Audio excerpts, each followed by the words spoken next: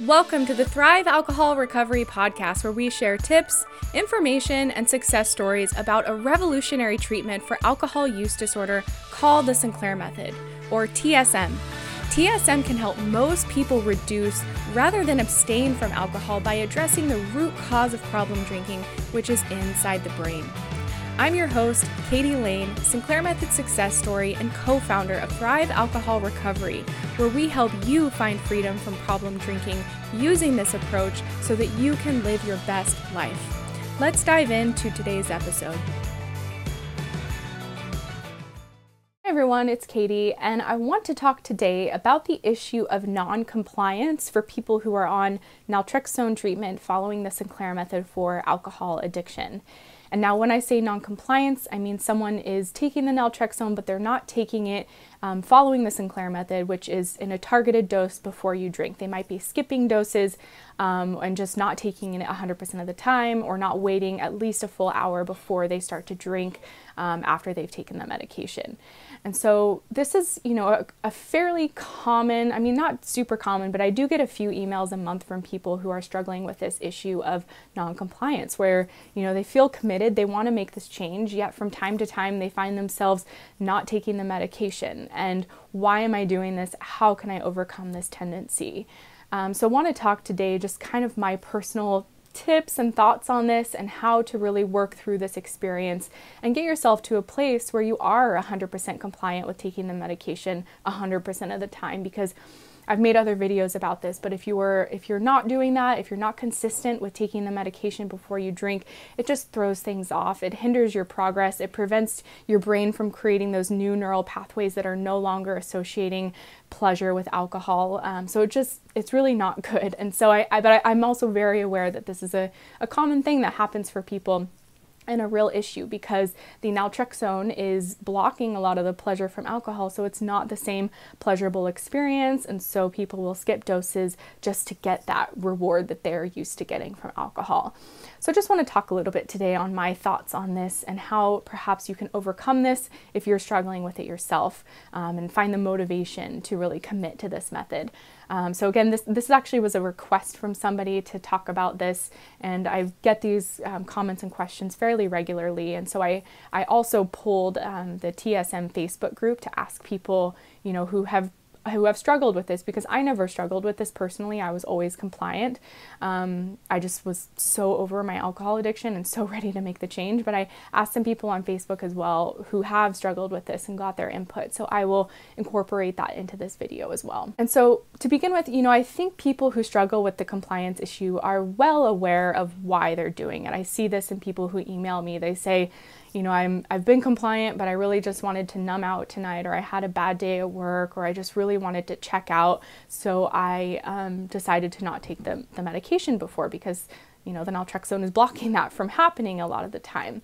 And so they're well aware that they're still wanting to use alcohol to numb out. And why am I doing this? And how can I stop doing this? How can I make the commitment to be compliant? And one person on the Facebook group said, and I totally agree with this, is you have, and this is very like AA 12 steps, but you have to really admit that you have a problem and really get truthful with yourself about this being a real problem. Because if you are still using alcohol to numb out and not fully complying with this method, the rewards you're getting from alcohol are still somewhat greater than the rewards you will get from not having this abusive relationship with alcohol. So for me, before I'd gotten on the Sincair Method, I was really getting to a point of being terrified of my alcohol addiction. I was putting myself in more risky situations. I felt my health suffering. Things were not going well for me. And so I was literally in a place of just feeling terrified of my addiction and kind of realizing that I'm slowly killing myself with this over drinking that I was doing all the time. And so perhaps when I started on this method, I had that reality check within myself where I was very aware of how risky this problem was within me, and that if I didn't make a change, things were going to get really bad. And so if you're someone who is struggling with compliance, to really face the reality of your situation and make a list or just think about it and spend time thinking about it, because this is where insight and motivation will come. When you really go deep within and ask these tough questions of yourself, why do I want to numb out? And what are the consequences of me continuing to do this? What does my life look like 6 months, 1 year, 5 years down the road if I continue down the path that I am? And it's not like it's a quick fix thing that's just going to change overnight. There might be a time period of non-compliance where it's slowly, little by little, leading up to you being compliant. Maybe you're not compliant a couple days a week now, and you're slowly going to move up to 1 day a week of non-compliance, or 1 day a month of non-compliance. And you just take those baby steps, because it can feel overwhelming if you're trying to do this all at once. And taking this medication beforehand, that's a huge change. That's why I tell people, like, the first month of being on this method, your only goal should be getting compliant, because it's changing everything. It's changing how much you're drinking. It's changing how you feel when you drink, which has been, for many of us, not only something we're dependent on, but a habit and a coping mechanism and a relationship we've had with this substance for years or decades. And so naltrexone comes in and just changes all of that. And so, I can really understand why people would not want to be compliant, because if you've been using alcohol to numb or to cope or to escape responsibility and escape depression or anxiety, all of these things, and all of a sudden alcohol's not giving you that reward anymore, it's easy to just say, okay, screw it, I'm going to get that reward tonight because things are too hard. But the thing is alcohol is just a false reward. It's not real, and it's only slowly sabotaging you more. It's contributing to your depression, to your anxiety, to your responsibilities feeling like they're overwhelming. If you're feeling unhappy in other areas of your life, it's only putting fuel on the fire. It's a temporary relief that is elusive. It's not even real. It just kind of numbs you out for a few hours or a day or a couple days, however long you're drinking without the naltrexone, and the problems are still there the next day. And the thing with alcohol that I realized in my personal experience is when I was abusing it so much, it just weakened me. It absolutely stunted my ability to be able to deal with problems of life. Like I've said this in other videos, getting my oil changed was just like a nightmare. Doing laundry, going to the grocery store, like everything was so hard. And that was because alcohol just kept me in this low vibrational fog and illness in a way. And so, these are all things that I came to terms with and still come to terms with over a year sober, of just how much alcohol was dampening my life and my spirit and slowly killing me, like really. And these are things that I'm talking about that you really need to get honest with yourself if you're not compliant. Like, okay, what are the risk factors of this? Why am I not complying? What am I afraid of? And these are questions you just have to repeatedly ask yourself, and slowly but surely you can get the insight, and that will help to build motivation as you get to know yourself more, get to understand the whys behind how you're operating, and really the depth of your relationship with alcohol, so that you can start to baby steps, tiny things, start to get more compliant and be more disciplined with yourself. It does take a level of discipline and motivation. I saw C3 Foundation recently posted an article saying, it doesn't take willpower, but it does take effort, or something of that nature. And I think being dependent on alcohol makes giving any effort really, really hard.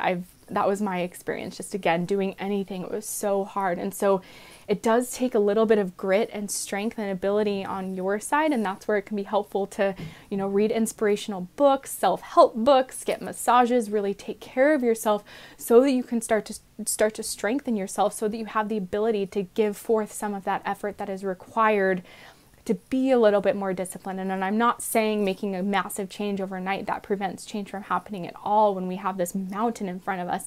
It's just about going forward little by little. Another, I think, really important aspect of this that is fairly obvious, a lot of us who have depended on alcohol really use it to cope. It's our number one coping mechanism. When we've had a stressful day, we go to alcohol. When we've had a great day, we go to alcohol. And we've just been trained really to use this substance as a way to cope with everything, every tough emotion, every good emotion, you name it. It's been our go-to. It's really been our ritual. And so that is a habit, yes, and it is about building up new habits, but it's more about creating new rituals for yourself, so that you have something else to go to that's gonna feel comforting and like something that's gonna really hold you and take care of you. Because I know with alcohol, that again, I mentioned it earlier, it was like this relationship where alcohol knew me and it always gave me what I wanted, and it was like this personal connection I had with that substance. And it was really a way for me, in some sense, to connect more deeply with myself, because I'd get in my own drunken state and have crazy thoughts and do crazy things, and nobody else was having this experience, but I was having it with myself. And so that was a very intimate relationship that I had with alcohol. And so I realized I really needed to create that kind of relationship with other things, with something else. And I'm not saying replacing alcohol with another substance, though I know people who have used marijuana to kind of like step off alcohol, but that is also risky because you can become, you know, mentally or habitually dependent on marijuana, and that has its other, you know, own other consequences. So I don't recommend that necessarily, though I think it's less harmful than alcohol. But for me, things that I started to do was, you know, I started to really get clear about what needs I had that alcohol was meeting for me. Like, for example, at the end of the day, I was in a job that I hated so much, and I just wanted to come home and feel like held. You know, I wanted to feel cared for because I was so mistreated at my job. I just felt like I was abused all day, and I wanted to kind of come home and just feel like I was being held by something and cared for, and I didn't have a worry in the world. And so I slowly started to find other things that would make me feel held and cared for. And for me, that was like taking baths all the time with Epsom salt that felt really grounding, and essential oils, and dimming the lights and playing really soft music, burning different incense and herbs that the smell really felt grounding and nourishing to me. Getting massages and really doing things that are taking care of myself and not pushing myself too hard. Even getting like a really soft, cozy blanket or a heating pad and just wrapping myself in this blanket, or putting a heating pad on me to just feel like I was really being held, which is what alcohol had been doing for so long. And this was a way for me to kind of translate that coping that I was using alcohol for into other things that were less destructive and less harmful, and were actually going to be healing me and being good for me. One other thing I use, which I don't know if I've talked about before, is lemon balm or kava root. Lemon balm is such a magical herb. It's so relaxing and calming. And I recently posted on a Facebook thing, I think, about how, you know, if I've had a stressful day, it's like I run home to this lemon balm now and like use it almost like I did alcohol. And it's just like a really healing herb that does wonders for the nervous system and the health overall. But all this to say, I've created these new rituals in my life that are my go-to for coping. And this was a process. It didn't happen overnight. And it started with me really just putting forth that little bit of effort, not having that knee-jerk reaction to drink, especially once my cravings were starting to lift. And, you know, I was like, do I want to drink? Do I not want to drink? It took some courage to be like, okay, you know, I'm going to try taking a bath with some Epsom salt, see how it feels. If in an hour I still want to drink, then I will drink. And sometimes I would drink, sometimes I wouldn't drink. Or I would go have a delicious meal, or I would try the lemon balm or guided meditation, or other just anything that really sounded good and that I was drawn to, in order to start incorporating in these new rituals, these new habits in my life that were healthier coping mechanisms, much healthier coping mechanisms, and things that I could really go to in order to feel cared for and meet the needs that alcohol was meeting, where I really felt held. And again, this took time. This took time of me, months and months, and even still, again, over a year sober, I'm still kind of incorporating in healing rituals. I don't want to drink anymore, but there are times when I really want to numb out and just escape, and nothing is as much of a quick fix, you know, as alcohol was. But I have these other rituals now where like my bath is like my solace, or my lemon balm, or going on walks, or calling up and getting a massage booked right away, or eating a really delicious, nourishing meal, or cooking, or watching a movie that just transports me to another reality.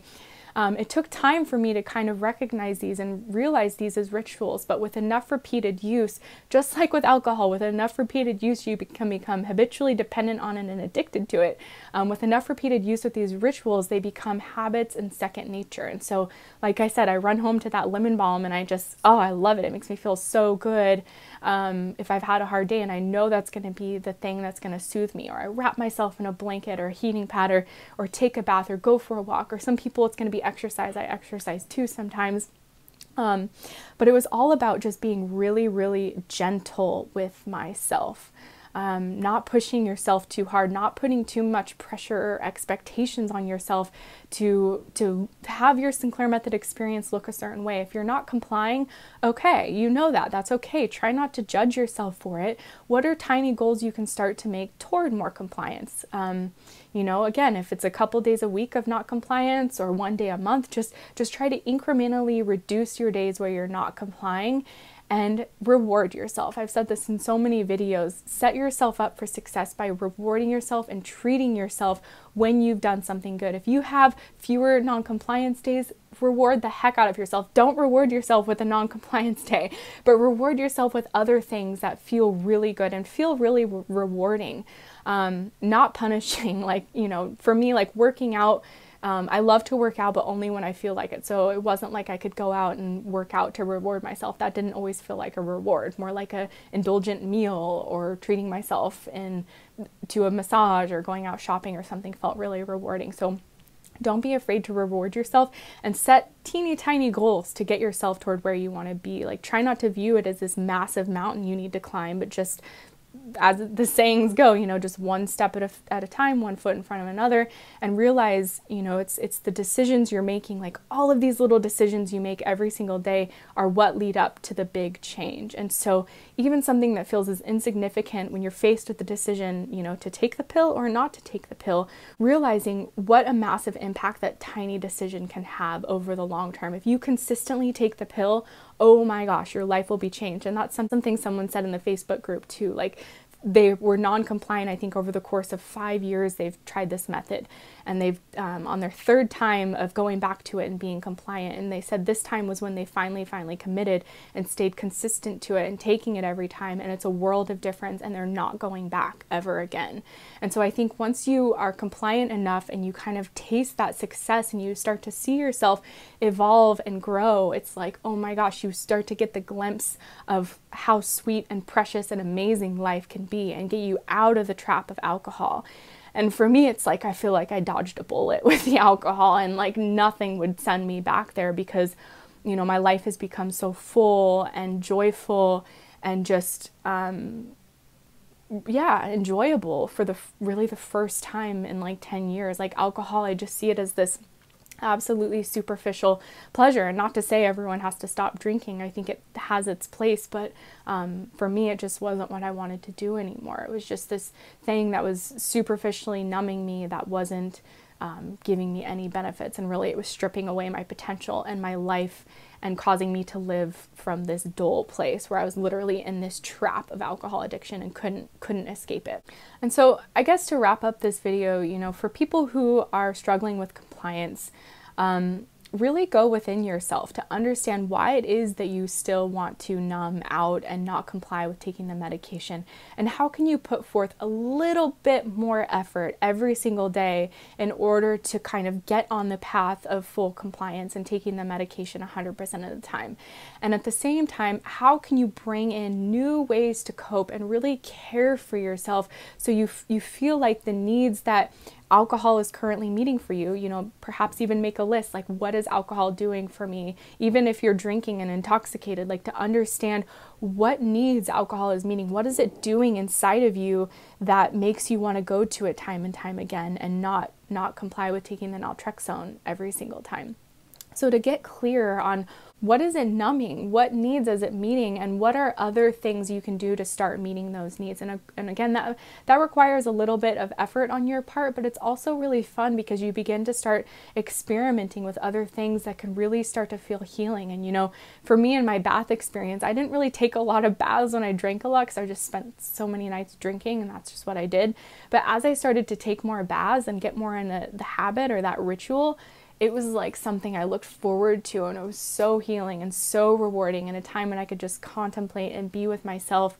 And now it's like a part of my almost daily life, and I couldn't imagine not having that in my life, along with the other things that I've really integrated as part of my coping and healing. And so again, I think a lot of people struggling with non-compliance, they are aware that they're wanting to numb. You know, it's not a mystery like, why am I not complying? But I think it's helpful to just go within and do that work and realize you don't have to make this immediate change overnight and all of a sudden be 100% compliant. But set many goals for yourself so that you can start working toward that full compliance. And one more thing I want to say that someone shared on the Facebook group as well is who was struggling with this issue. They just committed to taking the pill every single day. So it was always in their system whether they were drinking or not that day. But of course, there's that issue of you can choose to not take the pill if you don't want to.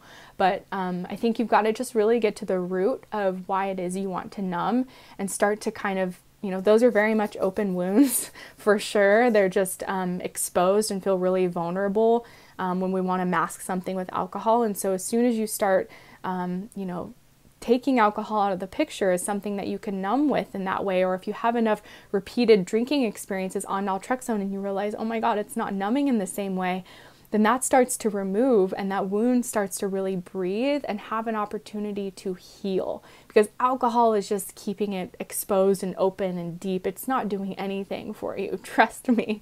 It might feel like it is temporarily, but it's really not. It's like you just keep picking off the scab every time you drink.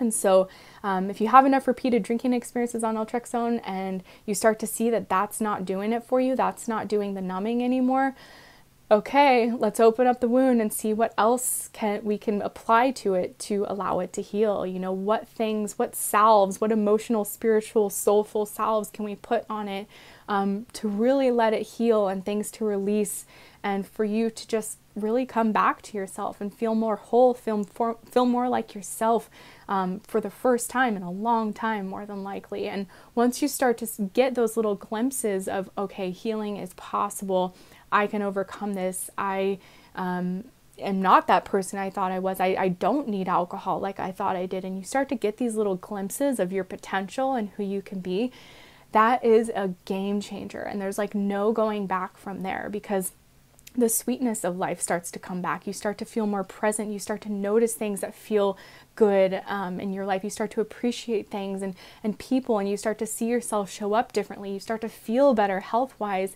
And that is really living. And there's nothing sweeter than that. No substance can top that at all. And it just takes time. It takes time. It takes a little effort and commitment and being super kind to yourself. And so I think that's all for this video today. I really hope it was helpful. It's not a quick fix. It's not a quick answer to this issue, but hopefully some of those insights can help. And if you are someone who has struggled with compliance on this method and you have tips to share, or you want to share more about your experience, please put it in the comments below. People are always interacting. It's such an amazing community of people who follow this channel and who are on the Sincair Method or other ways that they're addressing their alcohol problems. Thanks guys for watching. See you later. Bye. Thank you for tuning in to the Thrive Alcohol Recovery Podcast. For additional Sincair Method resources and support, please check out the information in our show notes. We look forward to seeing you on the next episode.